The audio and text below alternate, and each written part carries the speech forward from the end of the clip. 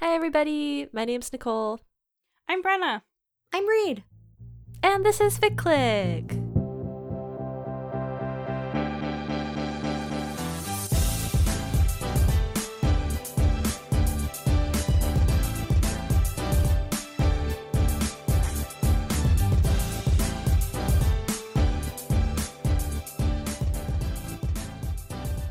This is a podcast where we talk about fan fiction. Each episode, the three of us bring a fic to talk about, and this episode, Nick is up first. So, Nick, tell us what you brought. My fic for this episode is called Smashed Creatures by Avocado Moon. It is a fic for the 2019 thriller film Ready or Not, and the main pairing is Grace/Daniel. Brenna, what did you bring for this episode? My fic for this episode is The Ghost in the Garden by Clocknobbin. It's for the Witcher video games. The pairing is Geralt Emir because it's me, and that's what I bring for this franchise. Reed, what's yours? My fic is A Better Way Forward by Ignis Mai. It is for a fandom new to the pod, Formula One RPF. The pairing is Lando Norris, Lance Stroll. It has such a normal title. It's such a wild fic. Yeah. What are you talking about? It's a very normal fic with a very normal premise. Right. Sorry. No, you're right. Yeah. Yeah.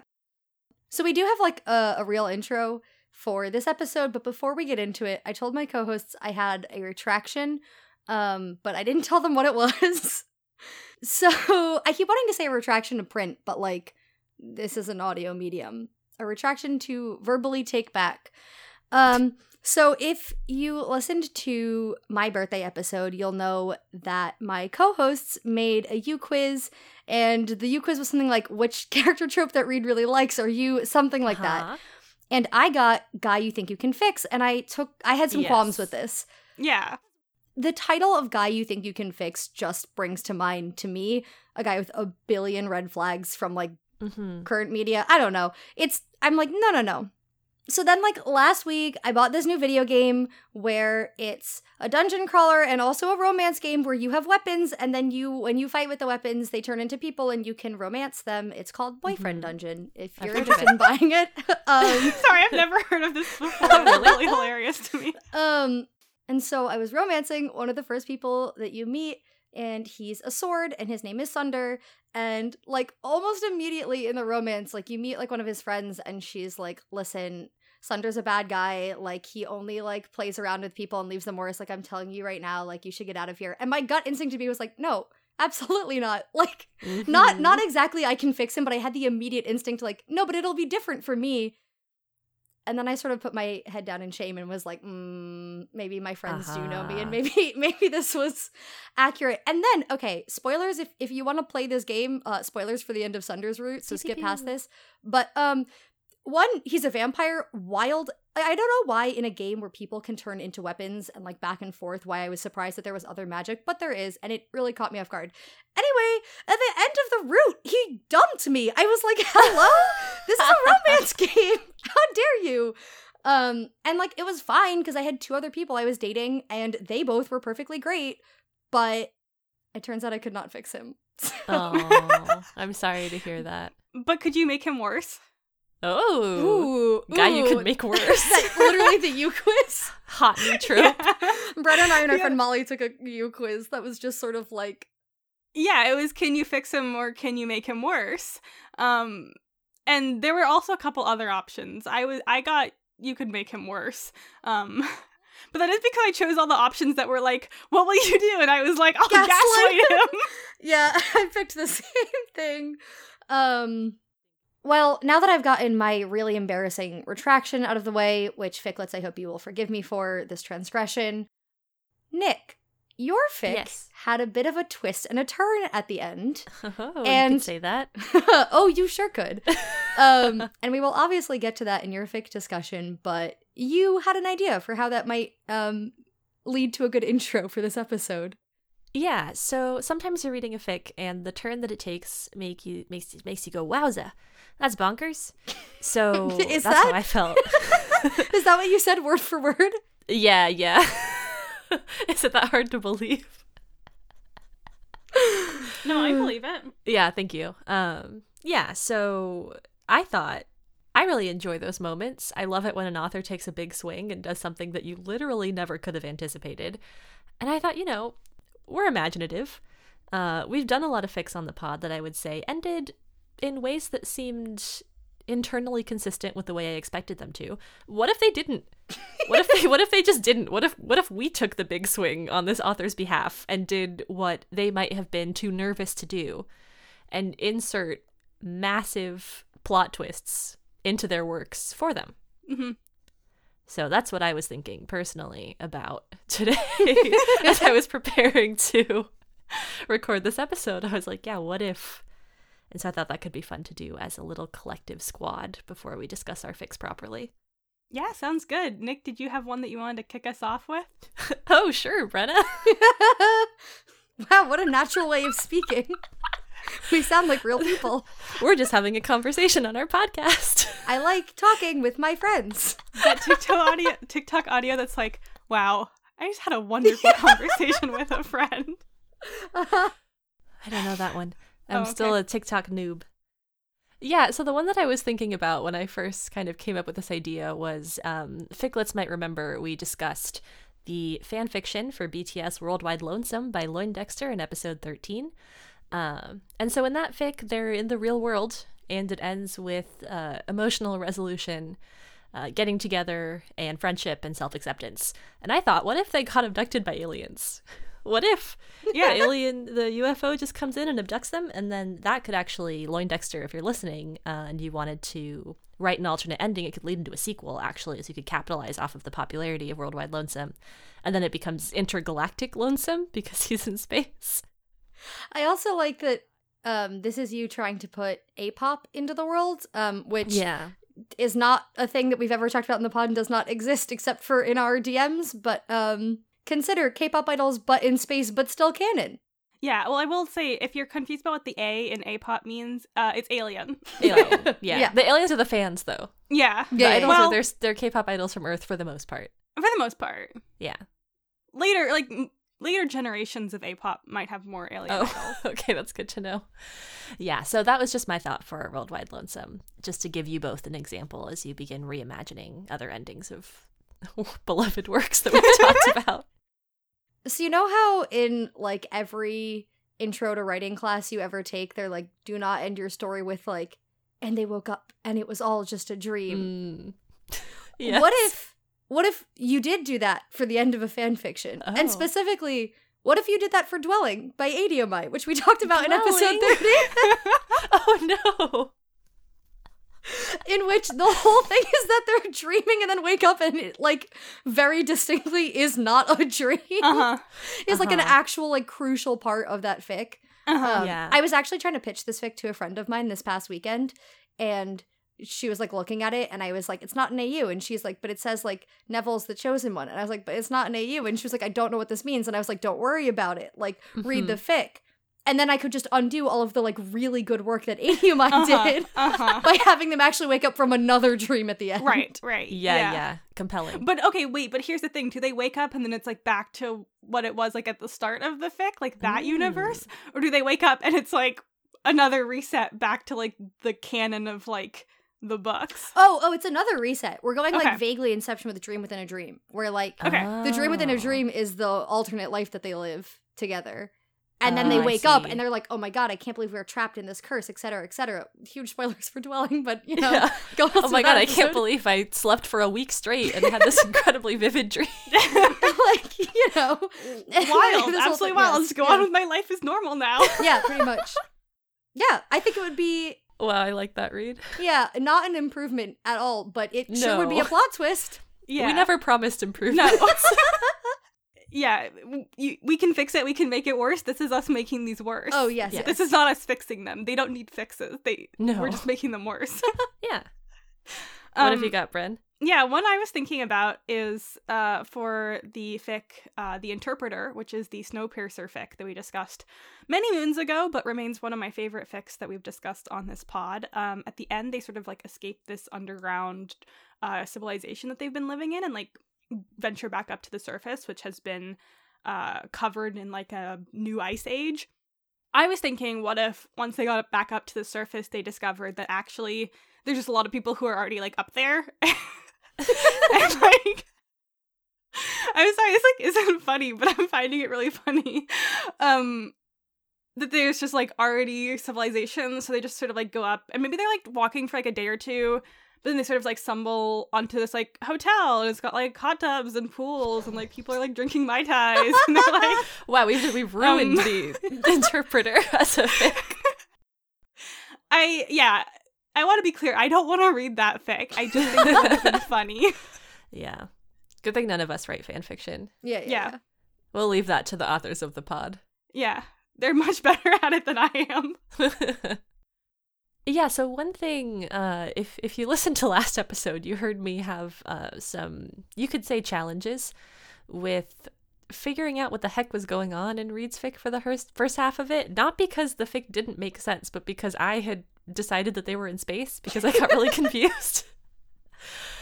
So I thought the other fic that we did in the Fire Emblem Three Houses canon, Wander the Wild Whereby, where they are in space, what if, we did that one in episode 37, I'm out of my gourd, fairly recently as well, what if in that fic, at the very end, you know, they're in space the whole time, they land on, I guess, Earth, and they become cowboys, and it turns out it was the 1800s the whole time in space too. Is that how that's? I think it'd be kind of a wild plot twist. So it can be the bridge that I had already created in my brain. We can literalize it between those two fics. At Mediest and at Among Lilies, if you're listening, you can collaborate. This is a free idea. They're always free. Anything you hear on FicClick, you can write it. Okay. I have something for the two of you. Or like a question. Okay. Mm-hmm. So, arguably, this fic already has a plot twist ending. Okay. You two might be familiar with the fic The Denial Twist, which we did in episode 8. Yeah. Yeah. I'm very Change. familiar. So, sort of the plot twist at the end of that fic is that essentially the Mothman was playing matchmaker for Ryan and Shane. And that is already bonkers. Mm-hmm. But, like, I think we can make it more bonkers. I think what we do is we just bring in more cryptids. Ah. Okay, I see. I think Nessie should be there, and I say that because I love Nessie. I'm not a big cryptid person. Like, I know there are people who are really into cryptids, but, like, I do think it's important for me to say that I love Nessie with my whole heart, and I believe that she's real. I just want to be clear that you are talking about Nessie the Loch Ness Monster, yes. right? Not like Nessie, the nickname for Bella and Edward's child. Yeah, Brenna, I was talking about Nessie, the beloved Loch Ness Monster who is real and not That's not what I thought you were going to say, Brenna. I thought you were going to say not Nessie, the ship between Nilehoran and Nilebreast. Oh, well, okay. Not that either, which is beloved, and I think it's real. I am talking about Nessie, the beloved Loch Ness Monster. Yeah, and I think she should be in The Denial Twist. I just don't know how. This is my pitch. Okay. Sorry, I'm still laughing I at my own think joke. Nessie, the ship between Nilehoran and Nilebreslin, should be in the Denial Twist. Would that be more or less whack, do you think? Because, like, they're human beings that exist. I don't know. It would be really unexpected. I mean, Nessie can bring in Nessie. Yeah, and you can take that either way you want it. I actually Okay, great. I don't Next think I want it cryptid. either way. No, we got it. Okay, my concept is that the goat man comes back, and he just comes back to, like, get his bridge back from Shane. But it's not, like, in any sort of, like, ooh, they have, like, a big showdown at the bridge. It's like he, like, serves Shane with, like, legal court documents. Oh my god. Yeah, I like that. No, I like that. That's good. Thanks. Oh, yeah. I think, okay, aside from what we already decided for Nessie, I do think there should be something that's almost like It's a Wonderful Life-esque, or like is it The Night Before Christmas, where it's like the ghosts of Christmas past, present, and future? No, The Night Before Christmas is something else. A Christmas Carol. Thank you. You're looking for I don't know films. Oh, I thought you were talking about Nightmare Before Christmas. Ah, I no, also that's thought that's what that's Nick was also going for. different. Which I have is not like seen why that. I got really lost in this. Nessie brings Halloween. Yeah. No, I was just gonna say she shows them alternate universes, but I guess that's fine too. That's how the The legends skeleton go, of right? Nessie. Santa brings people presents on Christmas, and Nessie is the harbinger of Halloween. Perfect. Okay, we've done it. Be Yeah. the change. Take notes. Oh, Apologies boy. to all of these authors for Yeah, we- doing what we have done here. I'm so sorry. We did deeply love your original fics. You can go back and listen to those episodes if you need evidence. But yeah, we did just sort of make them worse. Mhm. You're welcome. One of our mini skills. You know who else makes things worse? Daniel's family for him in your fic. Nick, let's Oh, get you're into so right. You're so right.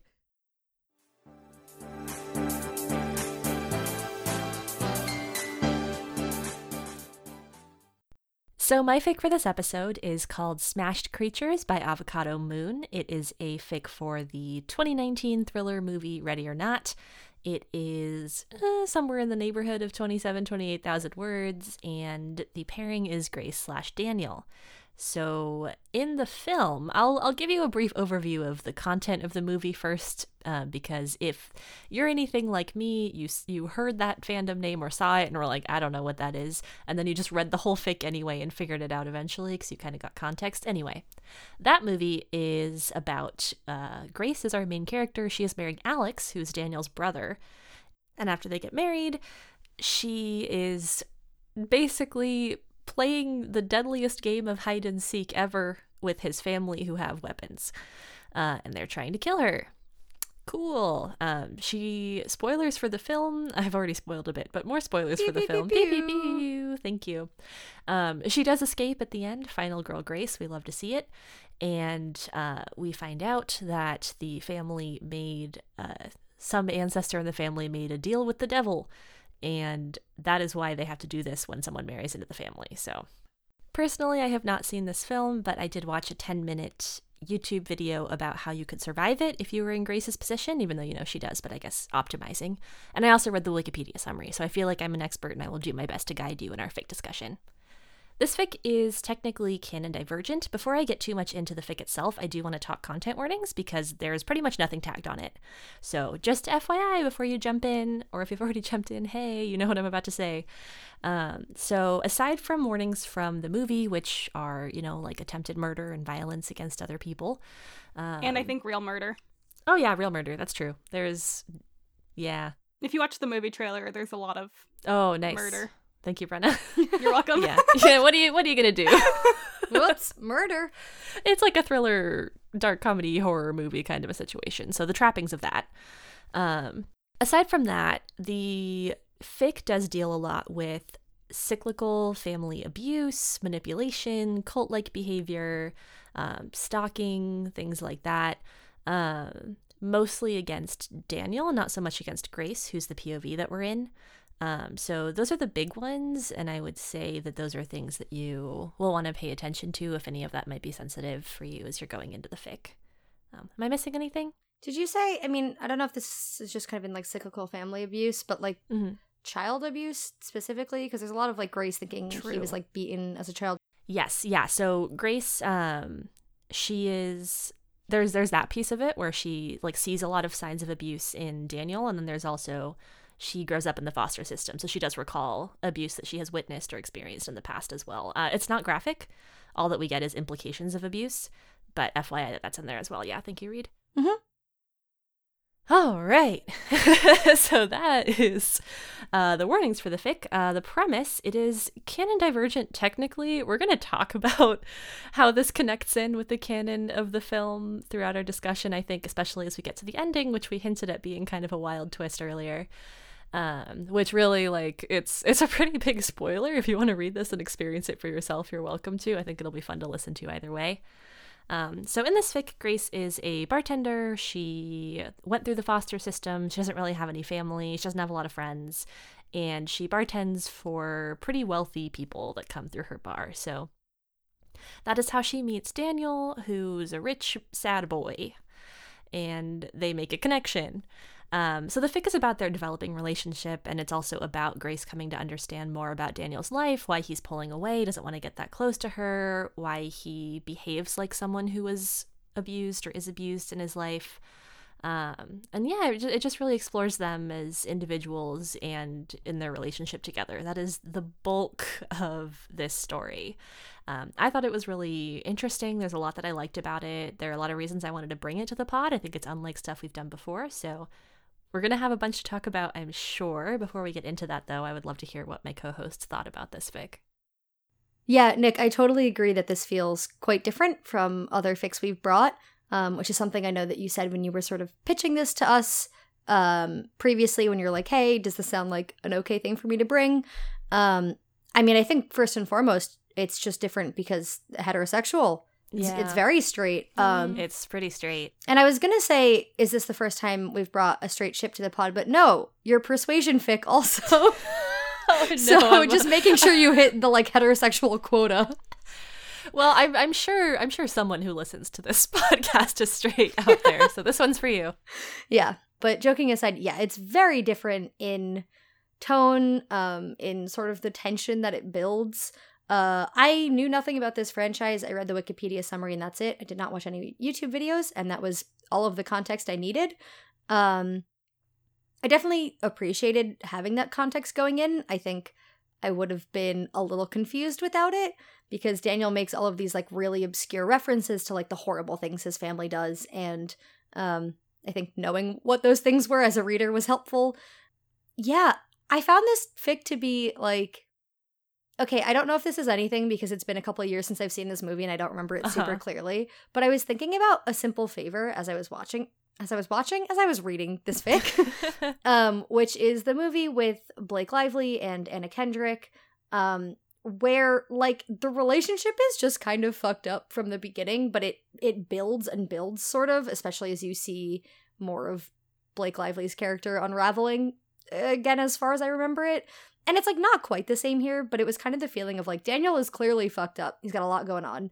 And Grace is like pretty steady on her feet. Like I really liked her as a POV character, but also like Grace, he comes to the coffee shop where you go on your off days and like tells you that he did a background search on you and basically like stalked you there. And she's like, ooh, creepy, but also like he's hot. And I'm like, yeah. Grace, he's kind of nice. Like I know that he's like sad and this is kind of weird, but like he's just kind of bluffing about like intimidating me. He gives off a cool vibe. Yeah, so it's one of those things where it was like the relationship's like a little bit wonky from the start, but like in a way that I was into, and especially as it develops. And like I said, I really liked Grace as a POV character. I liked sort of getting her rationale for why she even bothers with Daniel when he is clearly comes with a lot of baggage for a lot of different reasons. Yeah, and then it just culminated in an absolutely bonkers ending, which I won't get into right now, but definitely surprised me. Yeah, I really enjoyed this fic. It's definitely different than things we read before. It reminded me a lot of just reading genre fiction, to be honest, more so than like fan fiction. And I know we deal a lot in like kind of fics that bridge the line between like fan fiction and other mediums, and like kind of what even constitutes like fan fiction. What do we mean when we say like something is kind of written like fan fiction or not? But this one definitely felt a lot more like genre fiction. I think because of like the subject matter, because of the way the relationship was written. Grace as a POV like main character also just like reminded me more of a character you'd encounter in like published genre fiction. Like I've read a bunch of like published romance books recently, and Grace reminds me more of like someone I'd see there. Mm-hmm. And like I liked her. I would totally read a full novel with Grace as our POV character. I thought she was great. She was really fun and just kind of had that sort of like a little sprinkle of kind of the like I'm not like other girls, but in a way that like it wasn't too overwhelming, so I enjoyed it. Yeah. Funnily, I think in the movie she's blonde, but reading the fic I imagined her as brunette. That doesn't matter. That like so does not matter. But I watched the trailer after I read the fic. And I'd seen the trailer I think when the movie first came out because some of my friends were like really into it, so I'd seen it then. But I wasn't really sure who the characters were, so I rewatched it again after reading the fic just to get a sense of like what happens in the movie, especially because this fic kind of doesn't directly encounter the events of the movie. So I was just curious. I have not read the wiki or anything else, so I'm not really an expert on the subjects of the movie itself, but yeah, I really enjoyed the fic. I liked the twist ending. I think we kind of had a variety of feelings about it, but it really worked for me. I can't say I was fully surprised because I was kind of a clown and didn't read the fic before our pre-discussion, so I was spoiled for what the twist would be, but I still found it effective when I reached it, and like it totally comes out of nowhere, so like it is really whack. Maybe it'd be less whack if you'd seen the movie and then you were reading this fic. I can't say because I haven't seen it. Is it punk rock, do you think? Oh yeah, I definitely think it's punk rock. Okay. But I thought it was really kind of like funny. I don't know that it was supposed to be, but like I found it funny at the end, the twist, and yeah, I really enjoyed it. I'm excited to get into that part of our discussion, talk about how we sort of interpreted that aspect as well, because yeah, I thought it was really good. But yeah, overall, very different, very enjoyable. I honestly would have read like a full-length novel of this, and probably read it really quickly. I found myself totally getting sucked in and like wanting to know more. And I think it would have been, if this was expanded into something more novel length, it would have been cool to kind of see either more variations or like this Grace and this Daniel actually encounter things like the events of the movie and actually have to like go through the bloody trial. Yeah, I was really interested. I have not seen the movie and I likely never will, but maybe who knows, maybe someday. We'll see. But I was curious because it seems like Grace/Daniel is like the ship in this fandom. Is it a big fandom? No. It's quite small, but I don't know. I just found that really interesting. There must be something that happens with them in the movie. I don't think Grace/Alex is particularly healthy based on how the film is him hunting her. But I don't know. I think Daniel might be like one of the nicer ones, like trying to help. Maybe. Anyway, that's not super relevant. I was just thinking about it. But yeah, totally agree. When I first read it, I was like, yeah, this totally reads like a romance novella almost. It doesn't pretend that this is a healthy relationship at literally any point. Like at multiple points, you read Grace thinking like, well, red flags galore, but I'm into it. And you're like, okay, Grace, we're going here. Like some parts of it did kind of feel like watching a train that like may or may not crash, and if it does, it's its own fault for crashing, but you're still like kind of rooting for it to not crash. Yeah, I just thought it was so, the prose too was very like sharp and interesting. Yeah, I don't know, it's just very, very literary, very kind of romance conventions in terms of how they get together. I was saying earlier, I was like, I can't remember. Hell, maybe it was this Persuasion fic the last time I like read a straight romance story. And so that was interesting too, to come back to it and be like, yeah, okay, I remember how this goes. Yeah. I was just thinking about when you're talking about red flags galore, talk about guy you think you can fix. Seriously. That's exactly what this is. Yeah. I feel like Grace is literally like holding Daniel's face in her hands going like, we could be so good together. And it's like, Grace, you could probably also be good with someone. You could be so dead together too if this goes wrong. No, Reed, she's never felt like this for anyone else. Come on. I'm sorry. I'm so sorry. It's definitely worth it. Yeah. It's definitely worth it to get murdered, maybe by his family, and also potentially by him. Probably, hopefully not by him. I don't think by him in this fic. Well, if they have to play the game, that's what I'm saying. I don't think he would, though. I think he'd do a good job at not killing her. Jesus. What? Oh my god. Okay, sorry, I will that went say, a little. I was gonna say that went a little dark. This whole thing is going a little dark. It's a morbid. Yeah. It's a dark fic, y'all. We're doing it. We went there. Well, it is not this dark. Is like fic. A dark fic. Okay, well, it's not. It's not dark what you would. Fic. I mean, like Nick said, the movie is a dark comedy, so you know. I was gonna say that, as I kind of mentioned, I was glad I had read the Wikipedia summary, and so I knew what the background was on Daniel's family going in.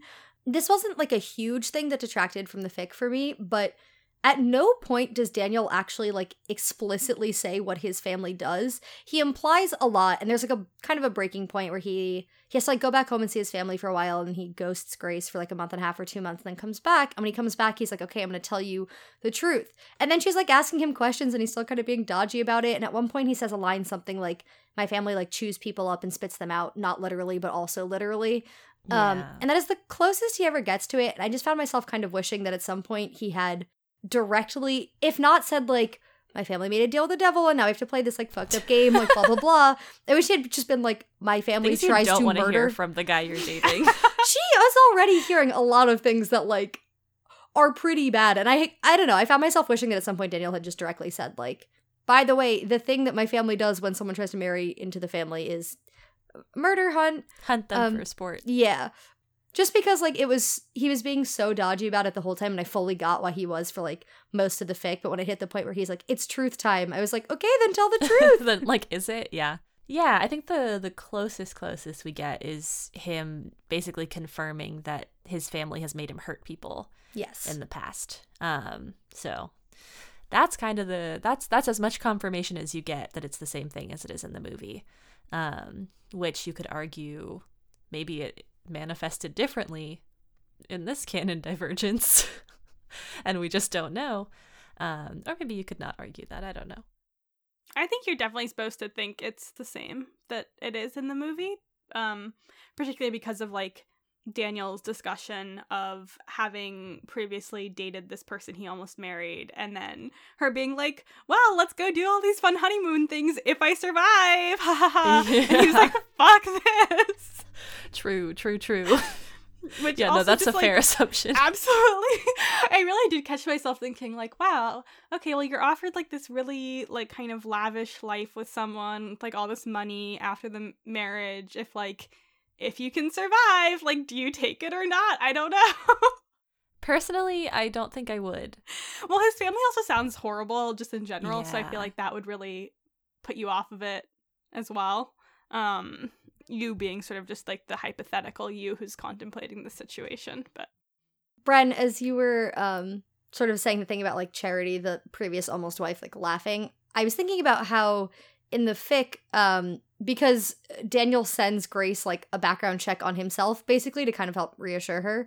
And she finds out that he goes to therapy. And so in my head, I was like, oh, maybe he talks about that with his therapist. But then what the hell does he actually talk about with his therapist? Because like he's clearly got a lot of issues and a lot of baggage. But like how much into the my family murders people and it's traumatized me since I was a child can he actually talk about? Like, ooh, my ex-wife or my ex-almost wife, my fiance fucked me up. Would you like to talk about that more? No, I can't. Yeah. Let me just put my ethics of therapy hat on real quick. Please. Yeah, so if a client confesses to a crime and there's like ongoing potential for people to be hurt or killed by this crime and they are aware of it and not doing anything to stop it, then like, yeah, as a therapist, there is a very strong case for breaking confidentiality, and in some cases you are compelled to do so. So he probably is not talking about this with his therapist because that would end badly for him and probably also the therapist. but here's a question. What if it was more like, when I was a child, my family really hurt someone and like made me either watch or participate? Would that like still, because it's like something that happened in the past and wasn't necessarily either directly committed by him or he wasn't a willful participant in it. Yeah. So in the state of California, I'm thinking about the Child Abuse and Neglect Reporting Act. Seeing also now that he's an adult, so Right. he's no longer a child. Yeah, but there is still, if you learn about past child abuse, there's a statute of limitations, and I'm trying to remember what it is. Not to get completely in the sauce about this.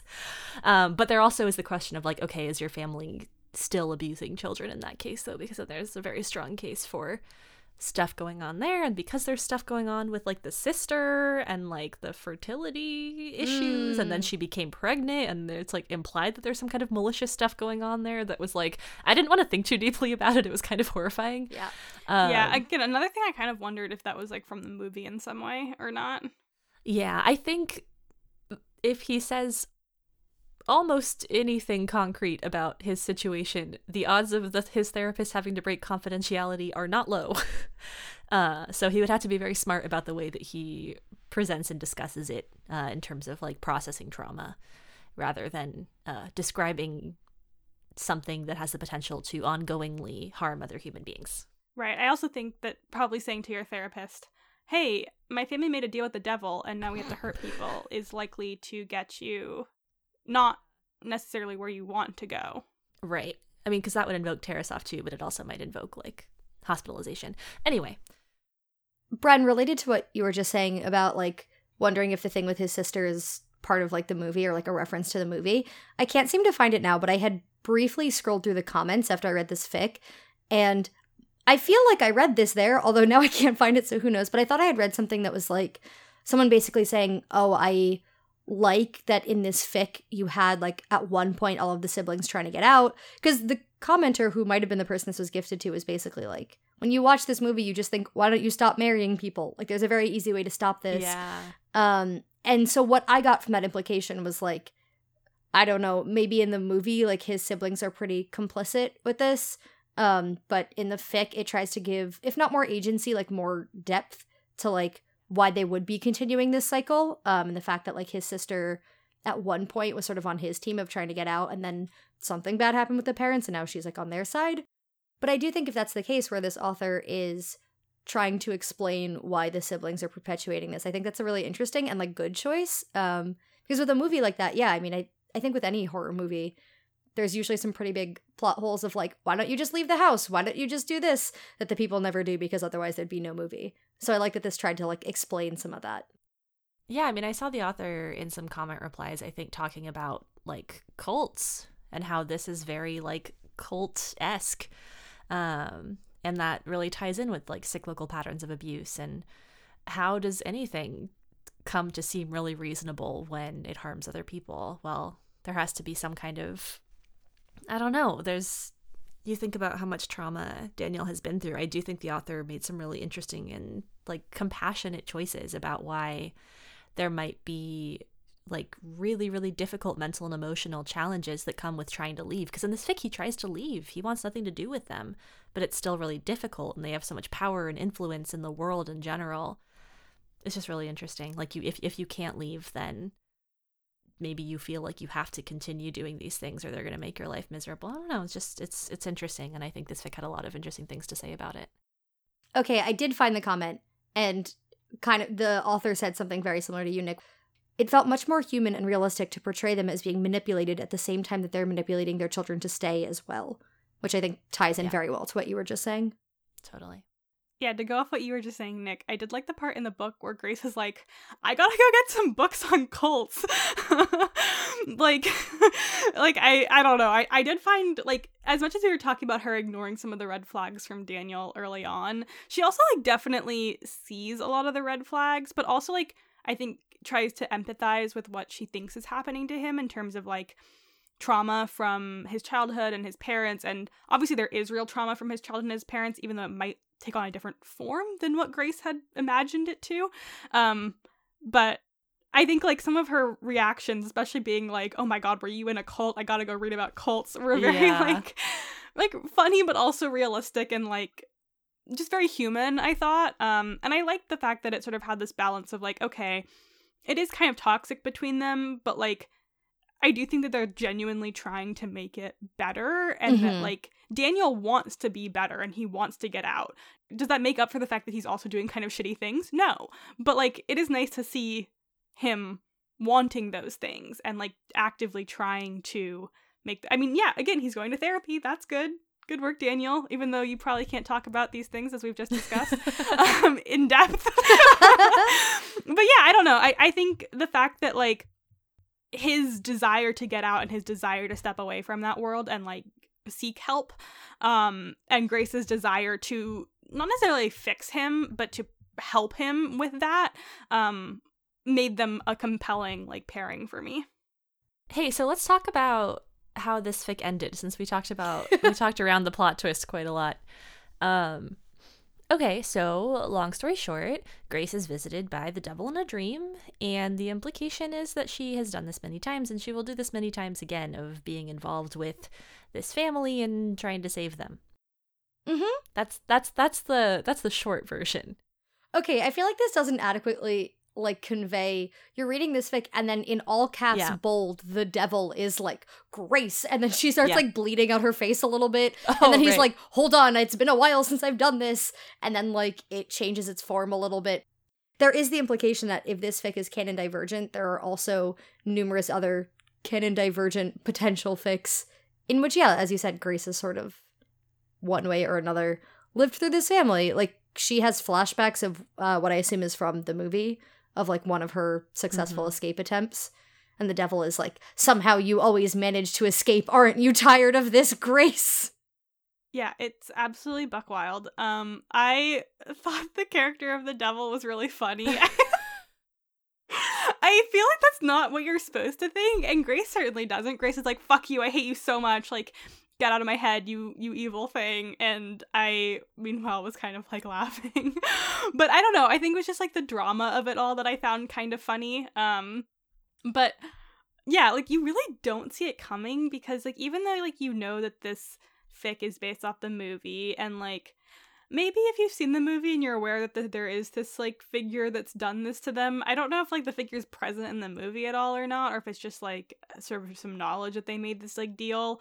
Maybe you wouldn't find it as surprising, but it is sort of like, okay, they're going along, we know like Daniel's family's really evil, they're like trying to figure out a way to like live their lives without Daniel being sort of in their sphere of influence, like blah blah blah. And then Grace like just goes to bed and has this dream where she realizes that this is like one part of like the multiverse where she's always connected to this family, and there's like this devil creature who's like, yes, I made a deal, and okay, maybe it wasn't quite how I intended it, but here we are. Don't you just want to give in, Grace? Grace's like, I hate you. Yeah, the entire fic is so grounded. It is so real. It is so, like, it really feels like you're with her going through her day-to-day life in the real world, where she's, like, struggling financially and with this guy who's a mess and all this stuff. And then, you know, sometimes you dream of the devil. And that's cool. And she doesn't even remember it afterwards, which is, I think, one of the wildest parts to me. Like, has this been happening like frequently? Has this happened before to her? We don't know. She just kind of moves on with her life. Yeah, I think maybe the like wild plot twist hit a little less hard for me because of that, Nick. Like, because you were just saying that the rest of the fic is so grounded. Like, the prose is sharp, and I liked that. And I also liked, I don't know, as we were saying, like, Grace sees all of these red flags and kind of chooses to charge ahead anyway, and I liked the way that informed her personality, I guess.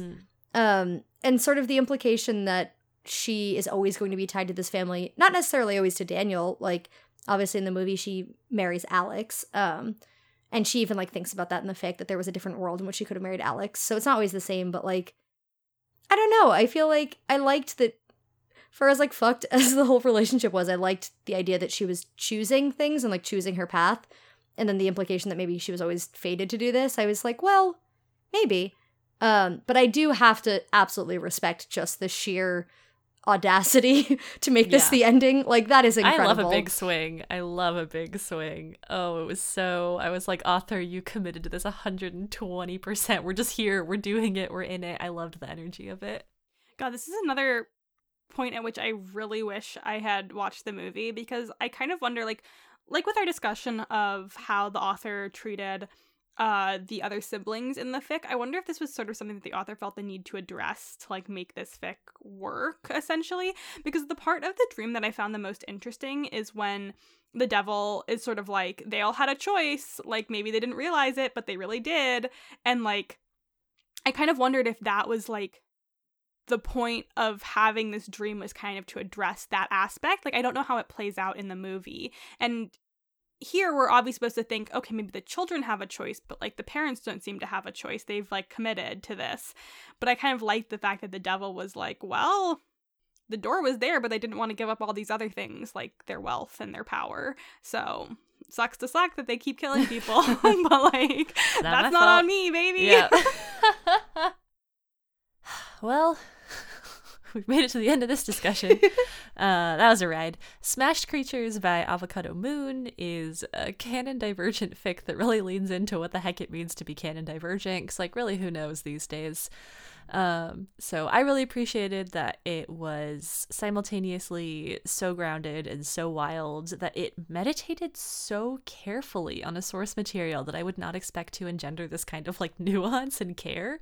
I just really loved that. I appreciated it. I love the writing. I thought it was really cool, and I was glad that we got to talk about it and have this discussion.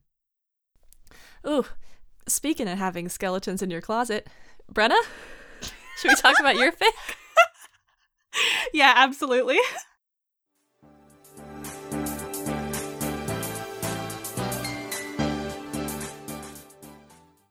The fic I brought this week is The Ghost and the Garden by Clocknobbin.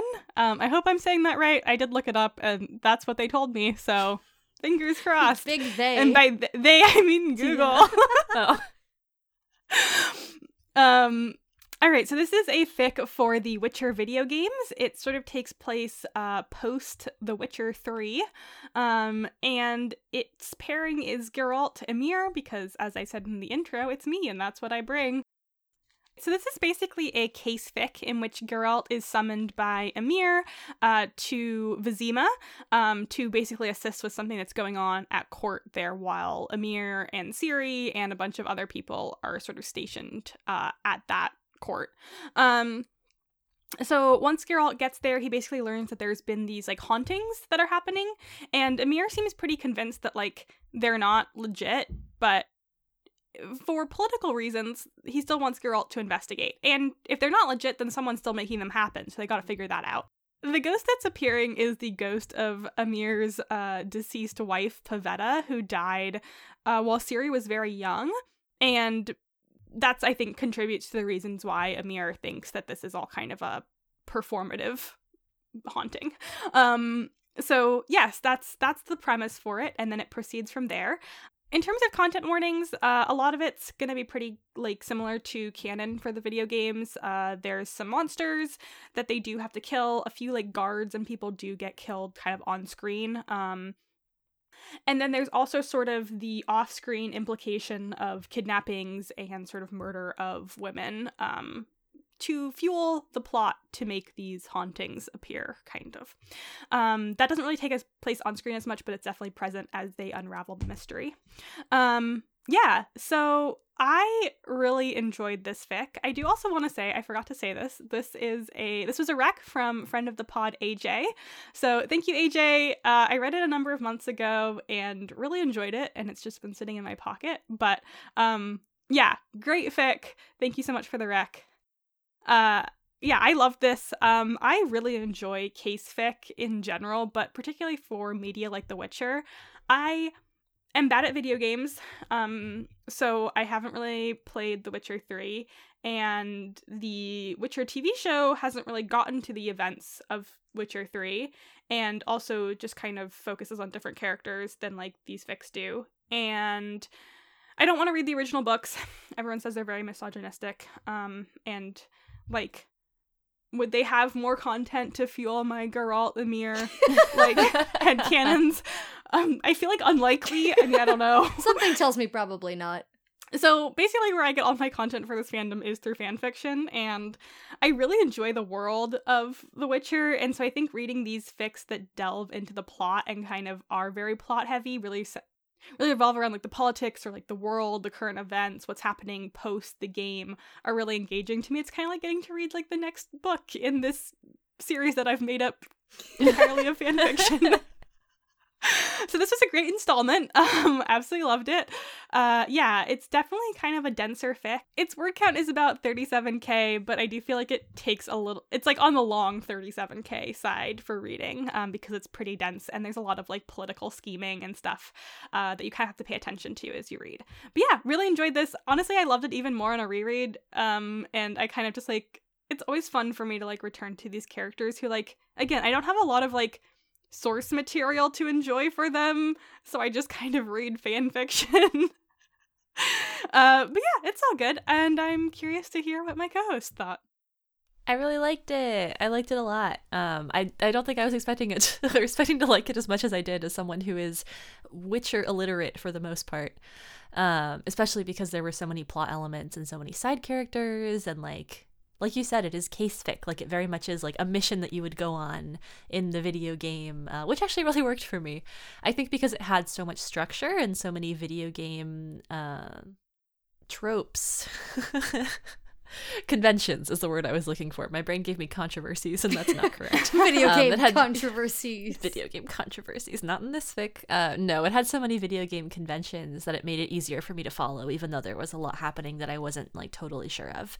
I think that if you don't know the source material, you can read this fic and enjoy it. So just FYI to all of my fellow non-gamers out there and or non-Witcher fic readers on the reg. Really, really enjoyed it. Yeah, it sucked me in. Like Brenna said, it's a bit of a long 37K, but in a way that I liked. It was dense, but in the way that makes you want to keep reading so you can get more information and puzzle things out in your head. There's a bit of a mystery behind it, so you get to solve it as they do. I don't know that it's possible to solve it before them, but I think Geralt's good at his job. I'll give him that. But you do get to watch him solve it, and that's fun. The characterization is really fun and interesting. The backstory woven in. I think it all just really worked for me, honestly. This is a good read. Yeah, Bren, I think it's funny that you were like, oh, it's me, so I'm going to bring Geralt Ymir. As though I too don't only read Geralt Ymir. Yeah. Like, sorry, I should have said it's this pod, so we're only going to bring Geralt Ymir.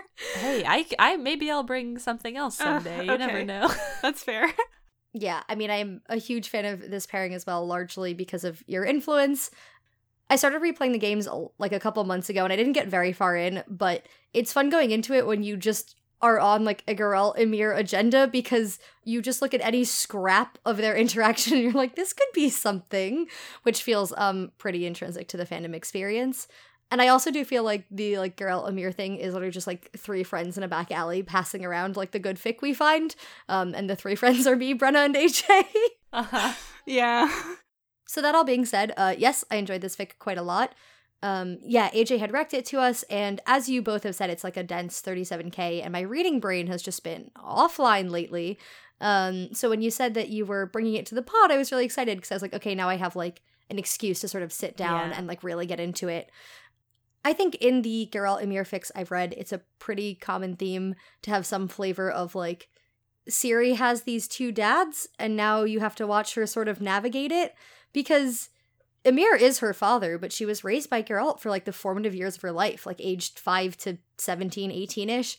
Then she's like... Yeah, oh yeah, those are like the formative years. Yeah, literally. And then she's off like traveling between worlds for a bit, doing her own thing. And then Witcher 3, where she is an adult, she's like in her early 20s, I think, is when you find her and then like bring her back to Ymir. So I liked the way this fic did it. Like, there were bits where Geralt was sort of witnessing Ciri like trying to impress Ymir, but in part trying to impress him by showing him things that she had learned from Geralt. So like, I don't know, I liked the way that all tied together. They had a fun dynamic as like the three of them. I also liked how, because this fic was so plot heavy, the romance that it builds to, it didn't feel like out of left field. Like, it didn't feel like it didn't work for the fic or that it was like unwarranted, but also like, this fic could have ended as just like an and not a slash. Like, it could have ended without sort of that like last scene, and it also would have made perfect sense. So I like how like them getting together felt justified, and yet also like was just sort of like very subtly woven into the plot. And yeah, I think I also just really loved the video game elements. There are a lot of them, like a lot of like very explicit, I have played the game a bunch and here is how the mechanics work. And so that was fun for me too. Yeah, I think like each fic I read for Geralt Ymir as a pairing is like an interesting study on like what to do with these characters and like how to get them together in a way. Like, there are definitely some fics where there is this very like intense emotional like romantic attachment kind of like pretty early on. But I'd say there's also a lot that kind of take the route of like, it's these two guys who've had a lot go on in their lives and have had these other like loves previously or maybe even concurrently, who expect to not really like each other and then actually realize that there's like a lot more depth to each other than like what they've assumed previously, and like come to some attraction or like understanding towards the end. And like this definitely takes that route. And I really like the scenes in which Geralt and Emhyr kind of surprise each other. I think that's always one of my favorite things with this pairing is that they always think that they know the other person, and then they always have these moments where they realize that like there's sort of more than meets the eye or more than they even like realized. And yeah, I think like again, it's one of those kind of whack pairings where it's like, okay, how much canon content is there that you've created this off of? Like, people just kind of brought it into existence in the way that like fandoms do. But I find that really compelling in a pairing, and like, I don't know, I think it's also kind of refreshing to read a pairing where it's not like, oh, and they're 17 and this is like their first love that's like changing how they view the world and like life altering. It's characters who are much more settled and have a much more firm sense of self. And maybe they are still renegotiating that in certain ways. I think a lot of these fics occur towards the end of like Emhyr's reign. Like he's going to step down and Ciri's going to take over. So there is always sort of that like renegotiation of their places in life and stuff like that I think allows for the entry of romance.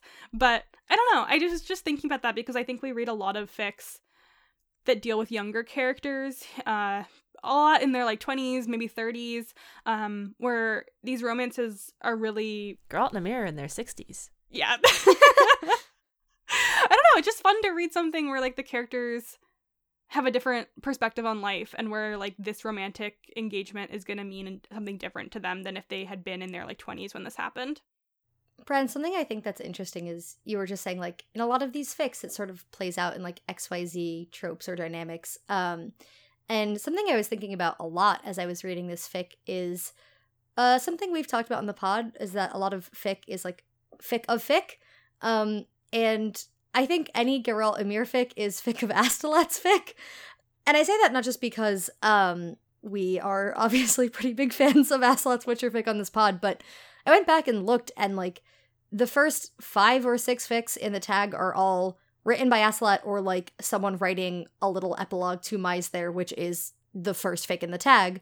And yeah, I think it's interesting because these Geralt Emhyr fics play on a lot of the same elements, some of it taken from the game. So like you were saying that a lot of the fics take place when sort of Emhyr's about to abdicate, which is in the game where he says like, I'm going to win this war, but for political reasons I can't keep the throne, which is why I need Ciri to like be my successor. Assuming that you take the plot line where you like want Ciri to be his successor, you could also go against Emhyr. There's a whole other path you could take on that. Multiple paths. Anyway, but something I also feel is like central to like a meaty Geralt Emhyr fic is the sort of plot on the surface and then the like inevitable twist at the end because Emhyr is really smart and calculating and knows his political court really well. Yeah, that's because everyone read Mizther. You know, you're totally correct. I mean, yeah, but also like I think this fic nailed it because to sort of jump to the end and spoil the plot reveal, yes, they are investigating this supposed like appearance of Pavetta and all of these wraiths, and discover that like someone in Emhyr's court basically like has been carrying a torch for Pavetta for 20-something years, is really upset by the way it seems like Emhyr just dismissed her. Also, like, he thinks like Emhyr probably killed her, and so he's like, this is for Pavetta, you never loved her, like blah blah blah. And Geralt is like, this is a really weird thing for this guy to do at this time, and Emhyr's like, well, men who are filled with rage, why do they ever do anything? And Geralt is like, this is not... Like, his immediate thought is like, this does not sound like Emhyr at all. Like, something else is going on here. And then the two of them are sitting in Emhyr's chambers, and the sister of, like, the guy who was sort of behind the attacks comes in, and she's like, oh, like, I want to beg for, like, clemency on my brother's behalf. And then Emhyr's like, oh, I pardoned him. But the land of Temeria that we're in won't. He's gonna be hanged. By the way, I also know that you were behind all of this, and like goes into all of these things about like her son and like this sort of like very forward-thinking plan she was trying to enact to like put her son in power and oust Ciri. And it was like, oh, it was so satisfying because I love when a fic just shows how clever Emhyr is and how everyone like who tries to go against him, like he is always gonna be just like 10 steps ahead of them.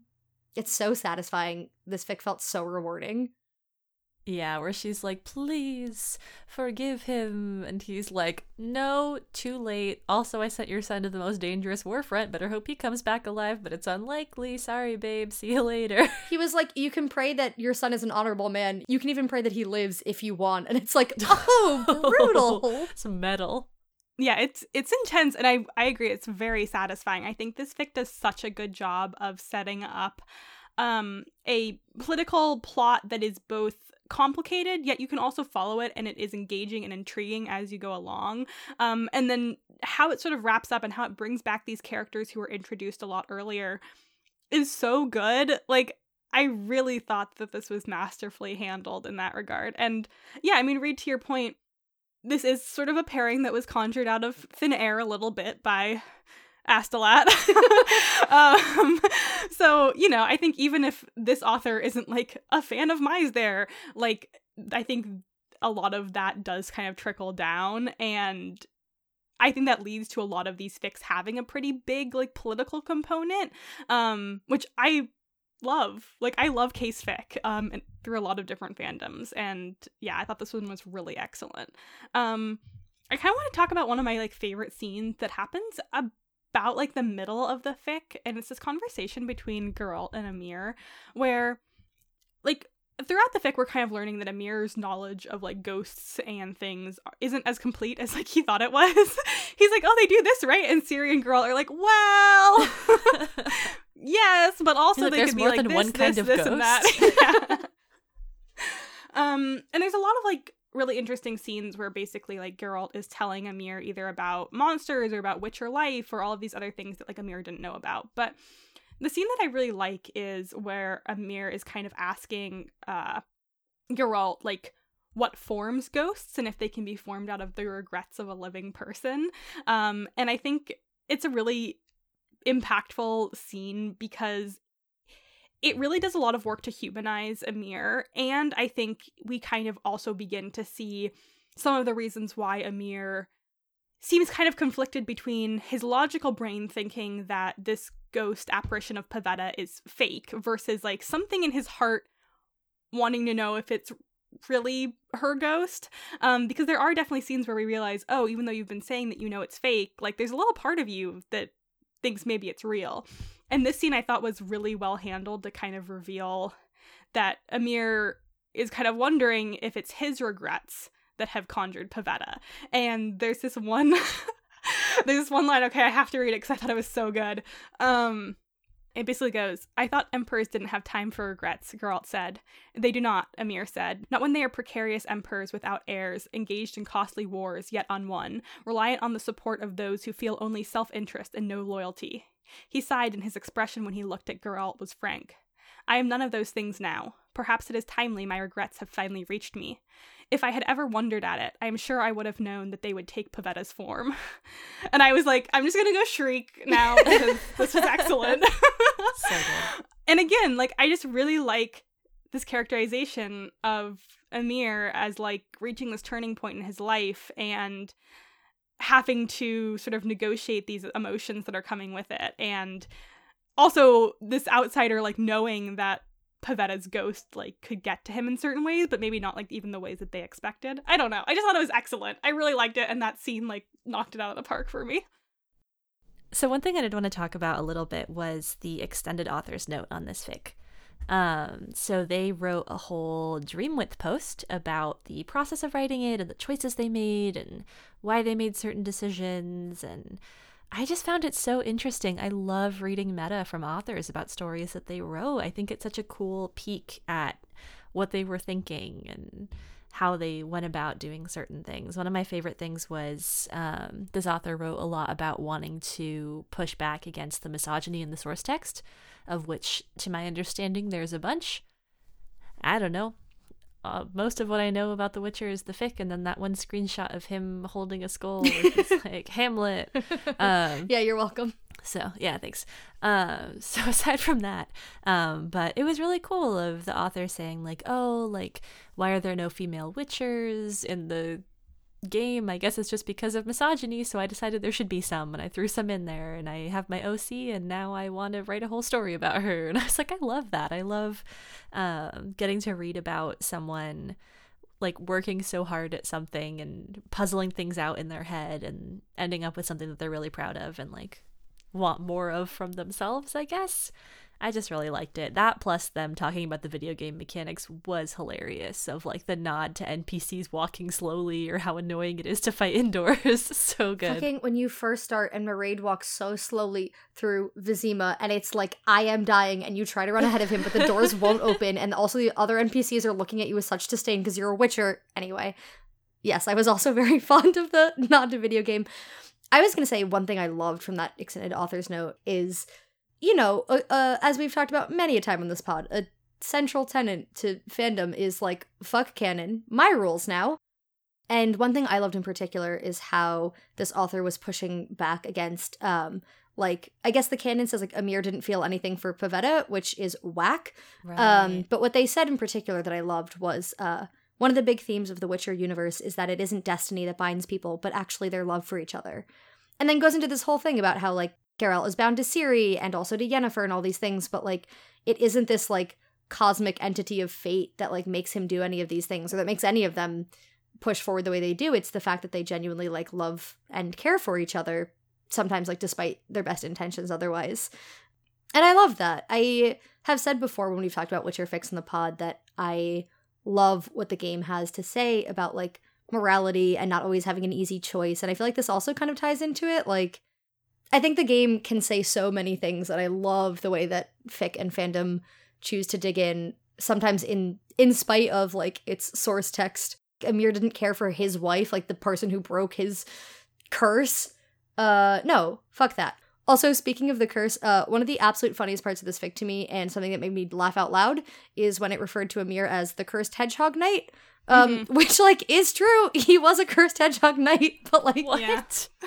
Okay, so... What does that mean? The Emhyr that you get in the Netflix show especially is... He had a... I don't even remember the particulars of it, but he used to be, like, a young knight, and then someone, like, cursed him to be a hedgehog man. Like, well, where hedgehog. Where kind of. hedgehog. Oh my god. Whose hybrid AU is this? Stop. And then he's, like, in court, and it gets revealed, and he, like, almost dies, and then Geralt, like, saves him, but also, like, Pavetta's love for him, like, transforms him. At the time, he's also going by the name Dooney, so it, like, transforms him back into, like, Dooney, the regular man. And then they're like, oh my god, Geralt, we owe you so much. Thanks for making sure he didn't die. What do you want? And Geralt's like, oh, fucking, I don't know, law of surprise, which is, like, the next thing that you own that you don't know about, it's mine, except surprise, Pavetta's pregnant. So Ciri is, like, Geralt's by law of surprise, which is in part why he ends up with, or why she ends up with him. Why would you ever choose that? That seems like you're just asking for problems. Well, I Because think it's a narrative. Yeah, and also Okay, supposed I to be, guess. like, the next thing you could come into it could be, like, a turnip your neighbor gave you. Like, Right. right, so you're sort of, like, Geralt's basically saying, I don't need payment for this, so I'm gonna choose the thing that, like, doesn't necessarily have, like, a value, but, like, then you get a child, so congrats, girl. You made a mess. Could have gotten a girl. turnip, got a child. Yeah, it's a new accidental baby acquisition. I Or wanted like this a very turnip. old acquisition. Yeah. Yeah. Something I also wanted to talk about that I really loved about this fic, and that I hadn't seen in any other Geralt Emhyr fics that I've read, is usually it's like Emhyr has some sort of task for Geralt, or he's like doing his own like Witcher thing and comes across something that would be of interest to Emhyr, and then it's a lot of back and forth of like Geralt goes out and he does his Witcher thing, and then he comes back, and then Emhyr sort of like is taking in the info and processing like what's happening politically or around him, whatever. Like, it's Emhyr in court, Geralt out in the bogs fighting the drowners or whatever. And I really liked that in this fic, Emhyr comes with him. Like, they have a whole thing where they like go into town and they're trying to find like the men behind this, and they're like tracking them to different hideouts and hiding in a wardrobe together and all of these things. And I thought it was a fun, different side of Emhyr that I haven't seen before. And I think it justified well why he'd be going with Geralt, and also felt realistic, I get, like, in character to what we know them as, in that Geralt is like, this sucks, stay out of my way, I'm doing my Witcher thing, and then also Emhyr talks too loud in a wardrobe and gets them both caught. It's like my favorite part of the whole fic, where they're like whispering and then he's like, and then and people are like, did you hear something in the wardrobe? This guy's so smart, but sometimes he acts a fool, and if that's not real, what is? So true, bestie. I got tired halfway through that session, so I'm sorry.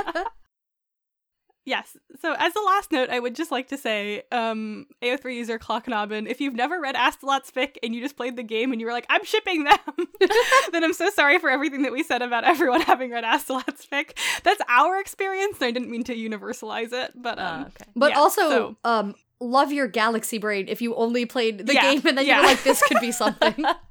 Well, because I, like, in their Dreamwidth post, they sort of say, like, I wanted to write something, like, in canon, and I wanted to write them because I didn't like any of the other NPCs. So then I was like, have you not read Astalot's fic? Anyway, it's not all about Astalot on this pod. So sorry, AO3 user Clocknobbin. Your fic was thoroughly excellent, and we all really enjoyed it. So that was our conversation on The Ghost in the Garden, an excellent post-Witcher 3 case fic. If you like Witcher stuff and are looking for a case fic, would recommend. If you don't know Witcher stuff and like case fic, would also recommend. But yeah, I was glad we got to bring this one. Thanks again to AJ for the recommendation. It was really fun to discuss. Pavetta, more like bruschetta. Let's talk about Reed's fic. Yeah.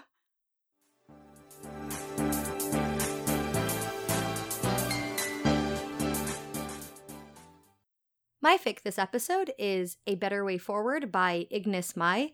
It is for the fandom Formula One RPF.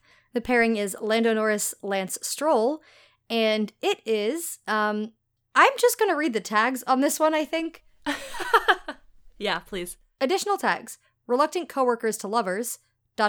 Cars 2 AU? Lance is a spy, Lando's a food critic, even though IRL he's worse than my 11-year-old cousin who only eats plain pasta, and then alternate universe spies and secret agents. And also, podfic available! What a set of tags. So yes, this is an AU that is about spies, and also Lando is a Michelin star food critic, meaning that if you don't know anything about Formula One, you don't have to worry. I know, I guess, some things about Formula One. I've watched like half of season 1 of the Netflix show Drive to Survive, and I also occasionally on the weekends will watch Formula One races. But I really don't know. I just kind of like pick a new person to latch on to like each episode of the Netflix show.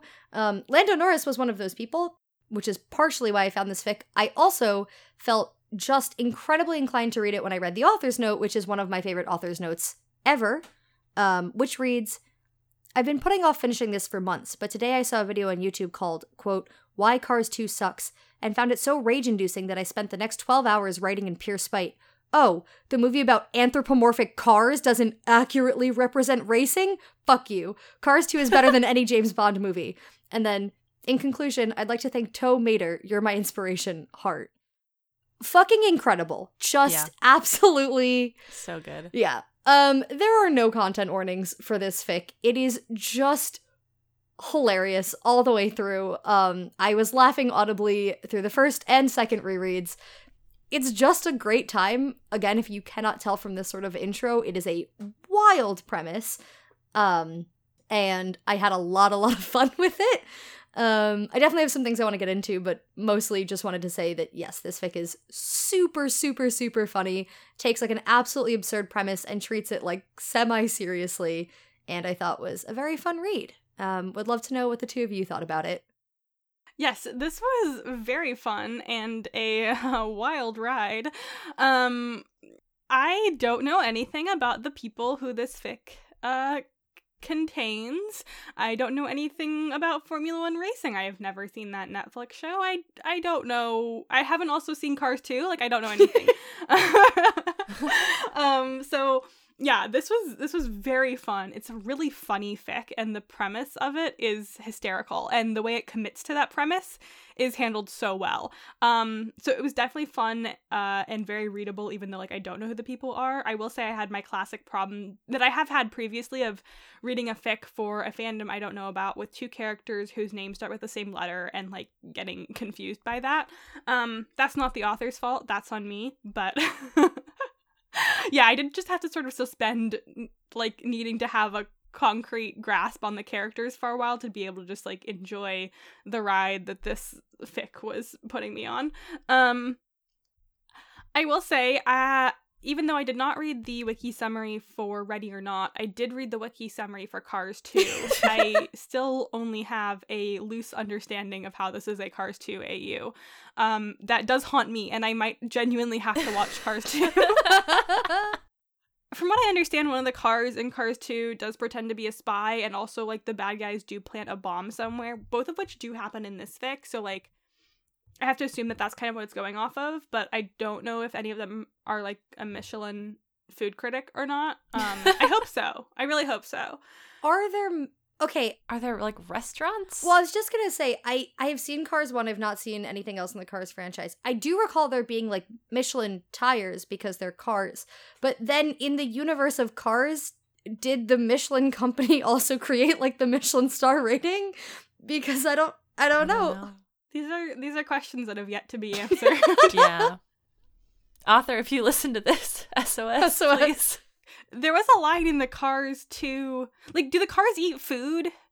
Because there was a line in the Cars 2 summary that, like, referenced wasabi, and I was like, well, you wouldn't have wasabi unless you ate food that wasn't, like, motor oil. Sure. So if there's food, then there's probably restaurants, and if there's restaurants, there could conceivably be the Michelin food guide. So that's where I'm at. Yeah, lots of questions.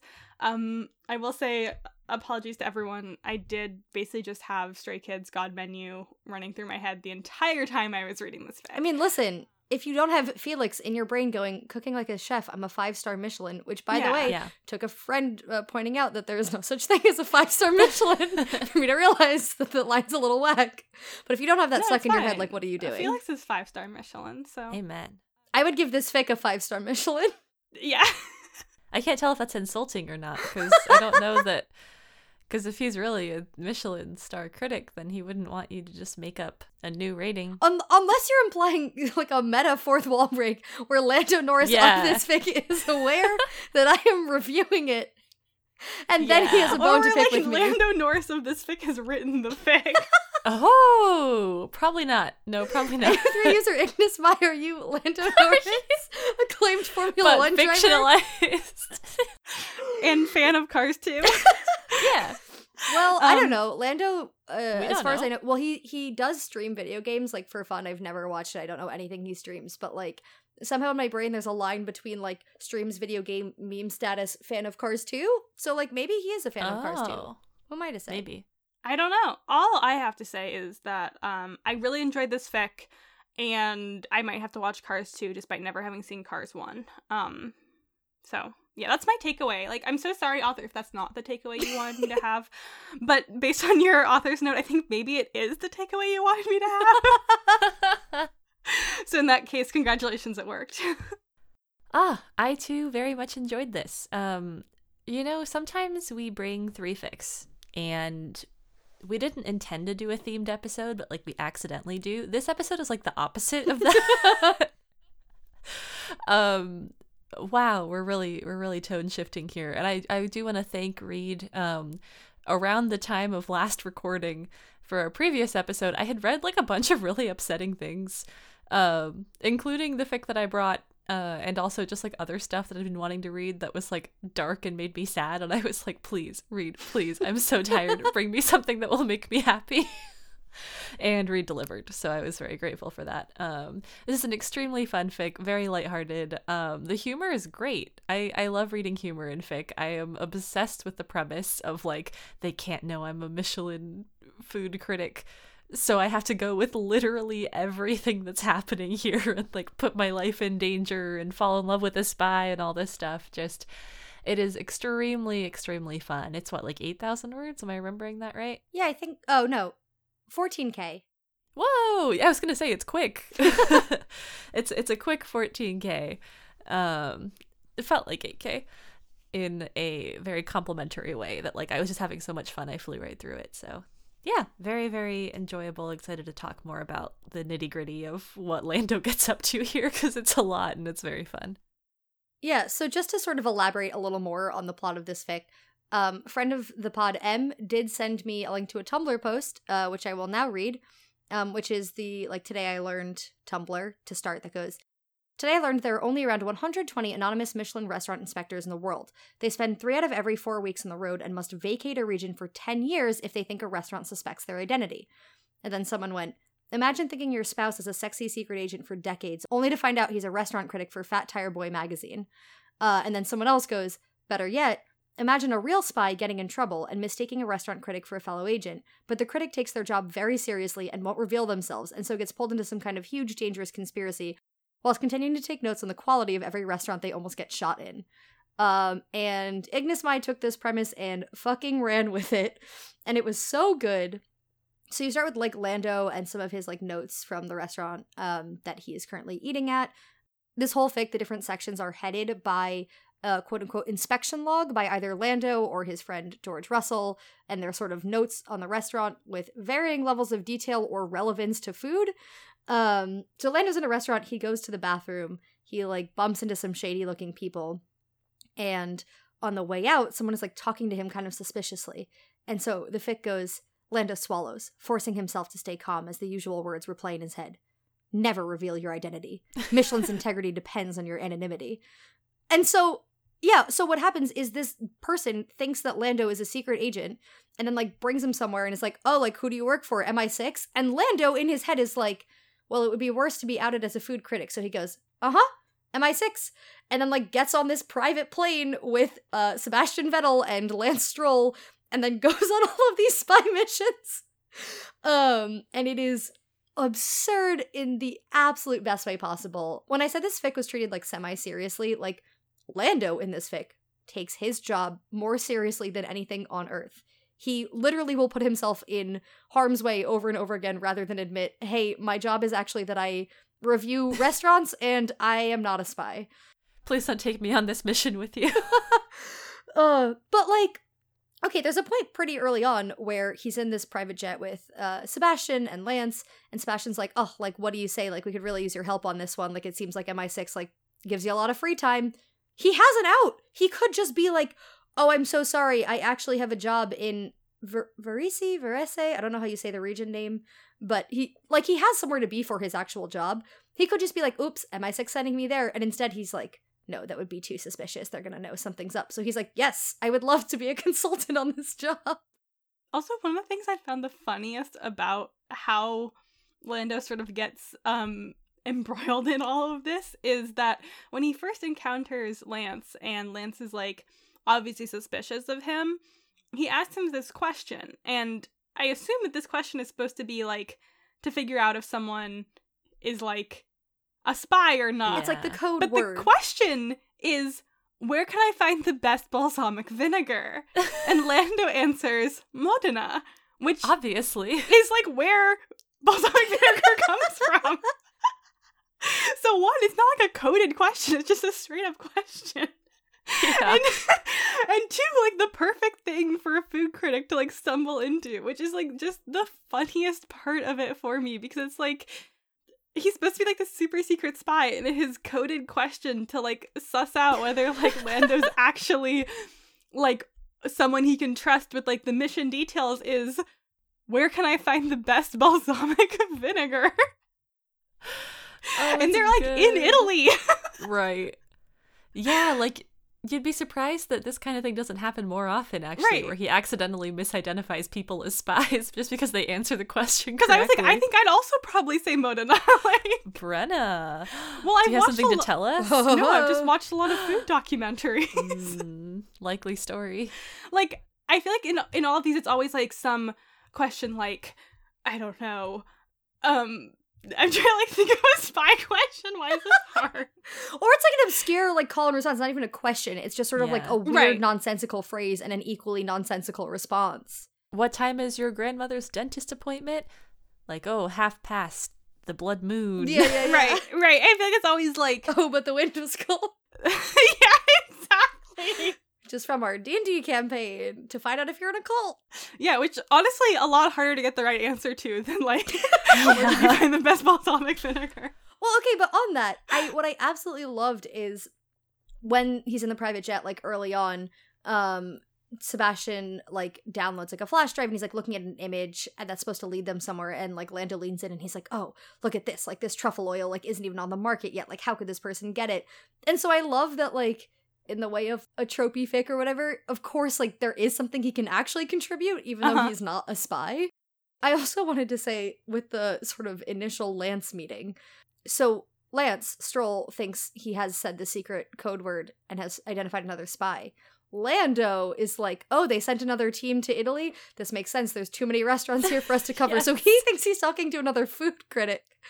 And then they go to a restaurant and like Lando's like, this is business, but it's also kind of pleasure. Like, I also think this is a date. And immediately, like, Lance like shows up late. He gets Lando, he's like, we've been compromised, tugs him through this like back, like, I don't know, corridor or something. And then to where Sebastian is. And then there's like this fight scene between Lance, Sebastian, and then these like 3 unidentified people. And the fic reads, Lando discards the hypothesis of this being a karate demonstration when the next guy's collarbone comes into contact with the small man's elbow with a sickening crunch. And it's like, why on earth would this be a karate demonstration, Lando? And at the end of the whole thing, he's like, well, not the worst date he's been on, which AO3 user Ignis Mai, if you're listening, would love to know what your headcanon is for the worst date that Lando's ever been on if this didn't qualify. Dying to know. Yeah, I mean, I don't know what Michelin food critics get up to outside of critiquing food. So maybe there are frequent karate demonstrations. Like, I don't know. I have no idea. It sounds like Brenna might know based on what she was saying. Not to blow her cover, but I was just getting the You're vibe gonna earlier. make Brenna have to evacuate this country for the next 10 years. All part of my grand plan. Oh. No, just kidding. I would never make Brenna leave the country for 10 years. I wouldn't. No, I just... I do think one other really fun thing in the same vein, though, is that Lando is actually able to help in a couple of cases because of his extensive knowledge of food. So he's able to like identify different things. Like, wait, like who should be selling this vinegar like this long before it should be used, this oil or whatever. Like that's the real crime. And they're like, what are you talking about? But they're able to like trace it back to the person who is illegally selling it to like the mafia or whatever. It's incredibly wild. But I love that they're like, wow, MI6 like really teaches you well. And he's like, I'm just interested in food. Yeah, they're like, wow, you really prepared well for this mission. Yeah. He's like, Totally. Yeah, I feel like each comedic beat in this fic is done so well and can like remain so funny throughout. Like, it has that balance of like, it's a really wild premise that could easily like be revealed at any moment, or kind of could take the turn of like, okay, this is kind of going on too long. This is kind of getting old. Like, I'm a little over it. But like, it doesn't, because they keep reinventing it. And so it just continues to be funny.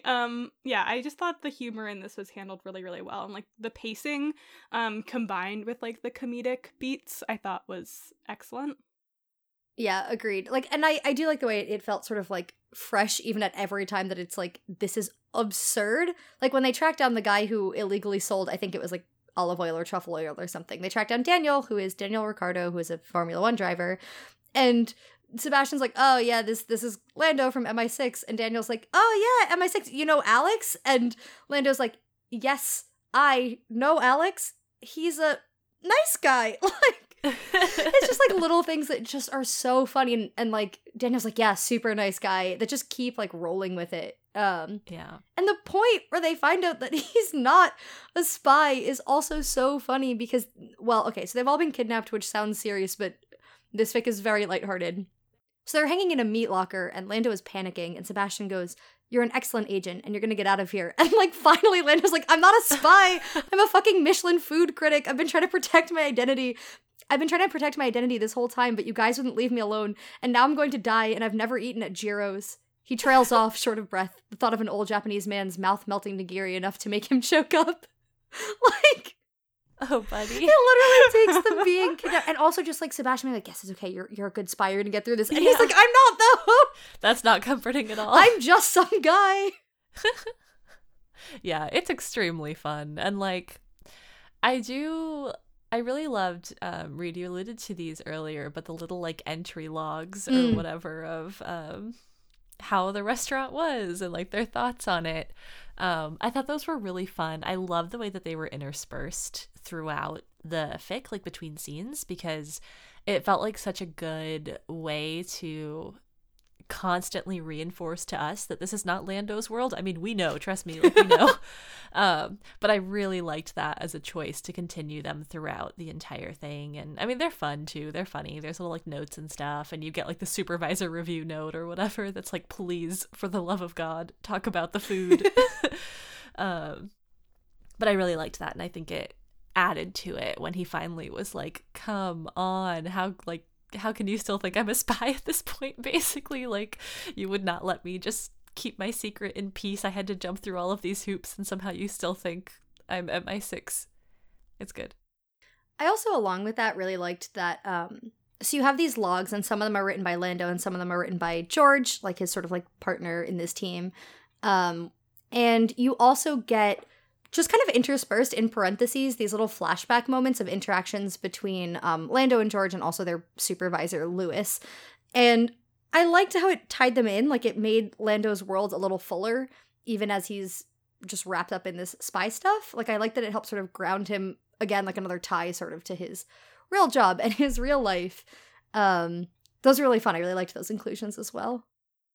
One thing I really thought was also excellent and very funny in this fic was that Lando sort of gets equipped with all of these new little MI6 gadgets via Lance, and like never has any idea what they do, but a lot of them are like voice activated. So throughout the fic, sometimes he'll just be sort of talking out loud to someone else or like to himself, or be like, I need to do this. And his little like watch gadgets and things will kind of just like assist him with it.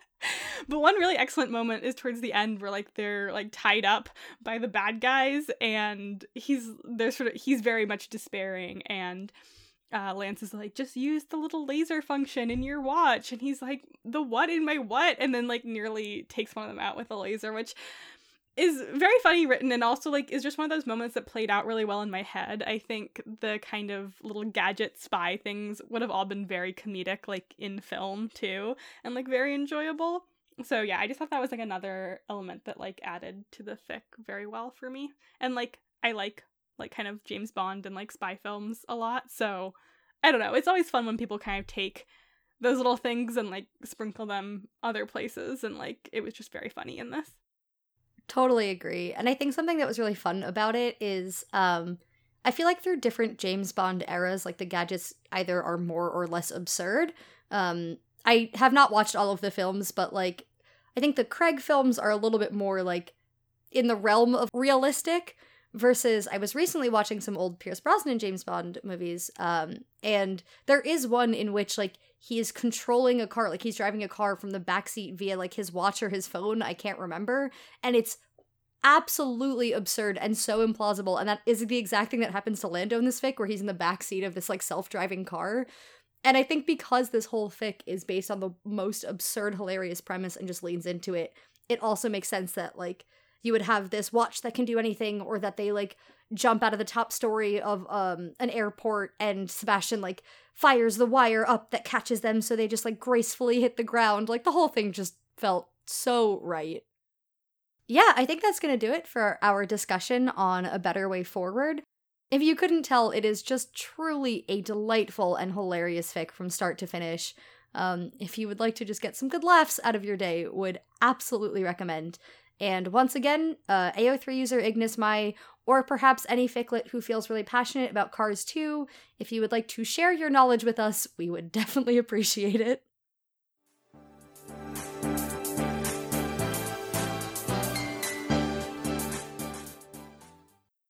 Well, howdy everybody. We came to the end of another episode of Ficlick. Thank you so much for listening. And we would love to connect with you on other social media. You can connect with us at Ficlick on Twitter and Tumblr, or email us at ficlickpod@gmail.com. We'd also love to hear from you in a review that you leave for our podcast. You can do this on Apple Podcasts, or if you listen to our podcast somewhere else that allows reviews. They mean a lot to us, and despite doing this for nearly 2 years now, we are still a small pod and definitely grow mostly via word of mouth. So things like reviews are super helpful. If you loved an episode in particular, maybe even this one, and you want to like give it a retweet on Twitter or something like that, tell your friend, tell your coworker, tell your aunt, anything you want. We'd love people to listen. If you feel like repping FicClick in your everyday life, you can find our merch on Redbubble. The link to that is on our Twitter, and our merch was designed by Brenna and friend of the pod, Tiffany. It is super cute. I have a mug for our updated logo, and I love it quite a lot. So yeah, if you want to check that out, like I said, link is on our Twitter. And we also have a Discord server, which you can find linked on our Twitter if you want to come hang out with some like-minded ficklets and also your hosts and chat about fanfiction and fandom and writing and your pets and your plants and cooking and nature and fandom. It's great. Our next episode, which will be coming out September 17th, is another one of our regular 3-fic format episodes. Nick, what is the fic you're bringing? The fic I'm bringing is called Some Summers They Drop Like Flies by Kvikindi, which is a Marvel fic, and it specifically is set immediately post Captain America the Winter Soldier. So I'm very excited to talk about it. Brenna, what are you bringing? Yeah, the fic I'm going to bring is called We Were Meant for Love, We Were Meant for This by Atlantis Airlock. It is for the fandom Crazy Rich Asians, and its relationship tag is for Rachel and Astrid. Reed, what's yours? My fic is Angles of Unfair Advantage by Misandry Witch for the fandom Check Please, and it is Shitty Knight Kent Parson. If you're not into Check Please, yes, that Shitty is the character name. You didn't hear that wrong.